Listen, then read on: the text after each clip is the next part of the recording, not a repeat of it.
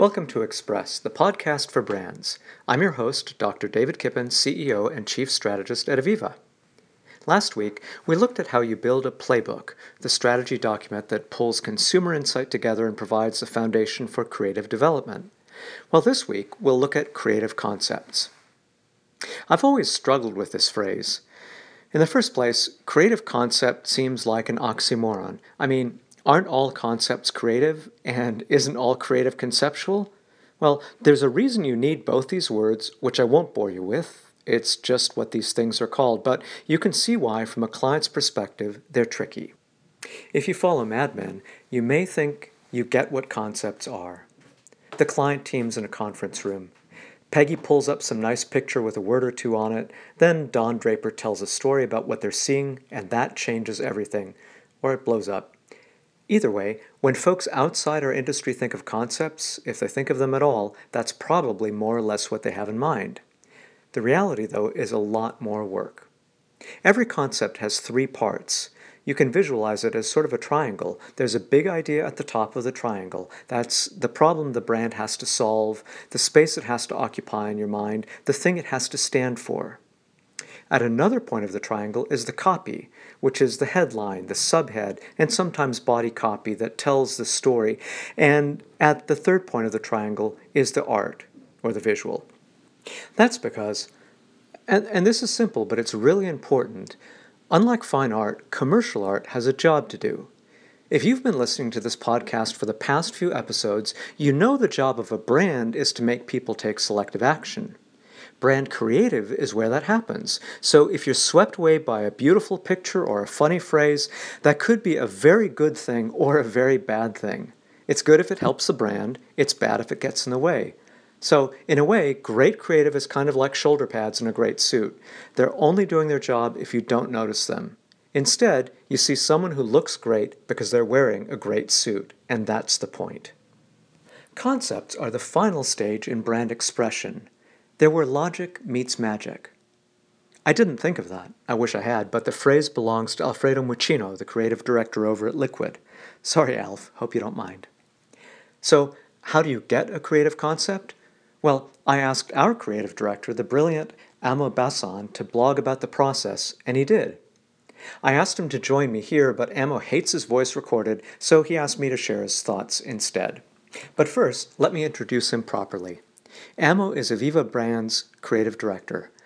I think of him as our director of creation. Sounds better. That means he looks after the company's creative team and their output. Amo's worked with a bunch of top agencies in the UK, in the US, and in France, working on print and digital projects for Apple, Depeche Mode, O2, Casio, among a whole load of others. And Amo, I think, is unique in his passion for typography and type design. And he lives in Edinburgh. Our creative team sits in Edinburgh. And here's what he had to say. It all starts with a brief. The whole project team gets together. It's the most crucial part of the process, and it has to start off on the right foot. A brief can take many forms. At worst, it's a purely functional one-page Word doc laid out like this. This is the client. This is the problem we need to solve. Here are some current work examples. Here are the brand guidelines. These are the timings. But that's pretty dull, and it's not how we do it here. Of course, our brief does contain functional information, but overall it's more like a bespoke presentation, and no two are the same. We use music and video to inspire and describe the overall feeling we want to achieve, and we also share this with our clients, even when they won't make an appearance in the final creative. Once we're happy that we have everything we need to start the creative process can kick off. So we're out of the blocks. Now what? Well, if you're a creative director, obviously it's time to make your colleagues nervous by disappearing, playing games, standing in the corner of the room, or hiding in the pub nursing a Guinness. There's a reason for this. I'm nervous too. Remember, this is Amo speaking.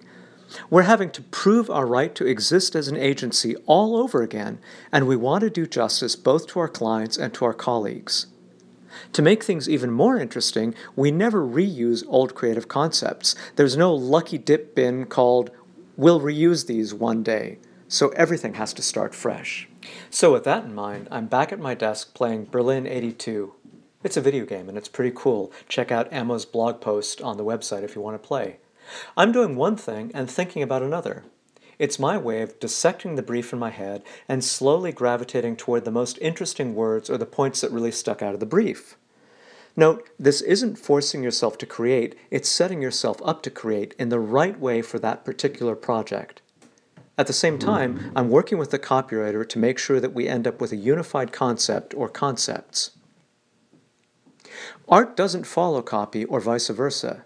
These keywords will become benchmarks that I'll refer to when thinking about concepts. For example, a key requirement in a recent brief was, we want people to opt in or opt out when they see the campaign, which sounds like almost every campaign objective. But in this case, we interpreted that request to create a design that looked like a blank square, but it was an optical illusion. Those with the patience to take a closer look got the message and opted in. Those that didn't naturally opted out. It was completely at odds with what the client had previously done or what others were doing, and that's what we aim to do. This brings up an important question of taste. We don't have or want a house style. Everything we do reflects our company, and when you put all our work together, there is a definite thread that runs through it that represents, from project to project, our curiosity, our love of words, as shapes too, typography, and color combinations. As we're working, we're aware that whatever concept is chosen will have to live across a range of media and platforms. If you're going to work on something for a year or two, you can't box it into a strict style, so we always try and build in some flexibility, a way to keep the concept interesting for us, and more importantly, for the client and the target audience. This can be achieved through something as simple as an extensive color palette, or slightly more complicated, a graphic system that's reconfigurable every time without losing its meaning. Once we complete a concept, we adjust it to align with the benchmarks we've chosen. That still doesn't mean we're done. We have other benchmarks too. Our brand, insight, and strategy heads, David, Kate, and Stephen, review the work to confirm that it accurately reflects the most salient points of their brand work to date. Assuming the message is clear and on target for each of the three criteria, the creative decisions rest with creative. If the concepts fly, we'll work them up to a standard that's representative of the final creative, knowing there will be some fine-tuning to do in the production phase. Enter the client. This is the Don Draper moment you've been thinking of. We normally present three concepts that sit on a scale of easy to love, a real stretch, and a Goldilocks offer in the middle.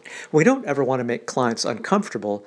That said, we do want to gauge their appetite for change. That's why we'll push the boat out much further from the shore than they might initially like, but we'll also work hard to present another concept that feels familiar and a third enhanced one that sits more or less between the two, the Goldilocks.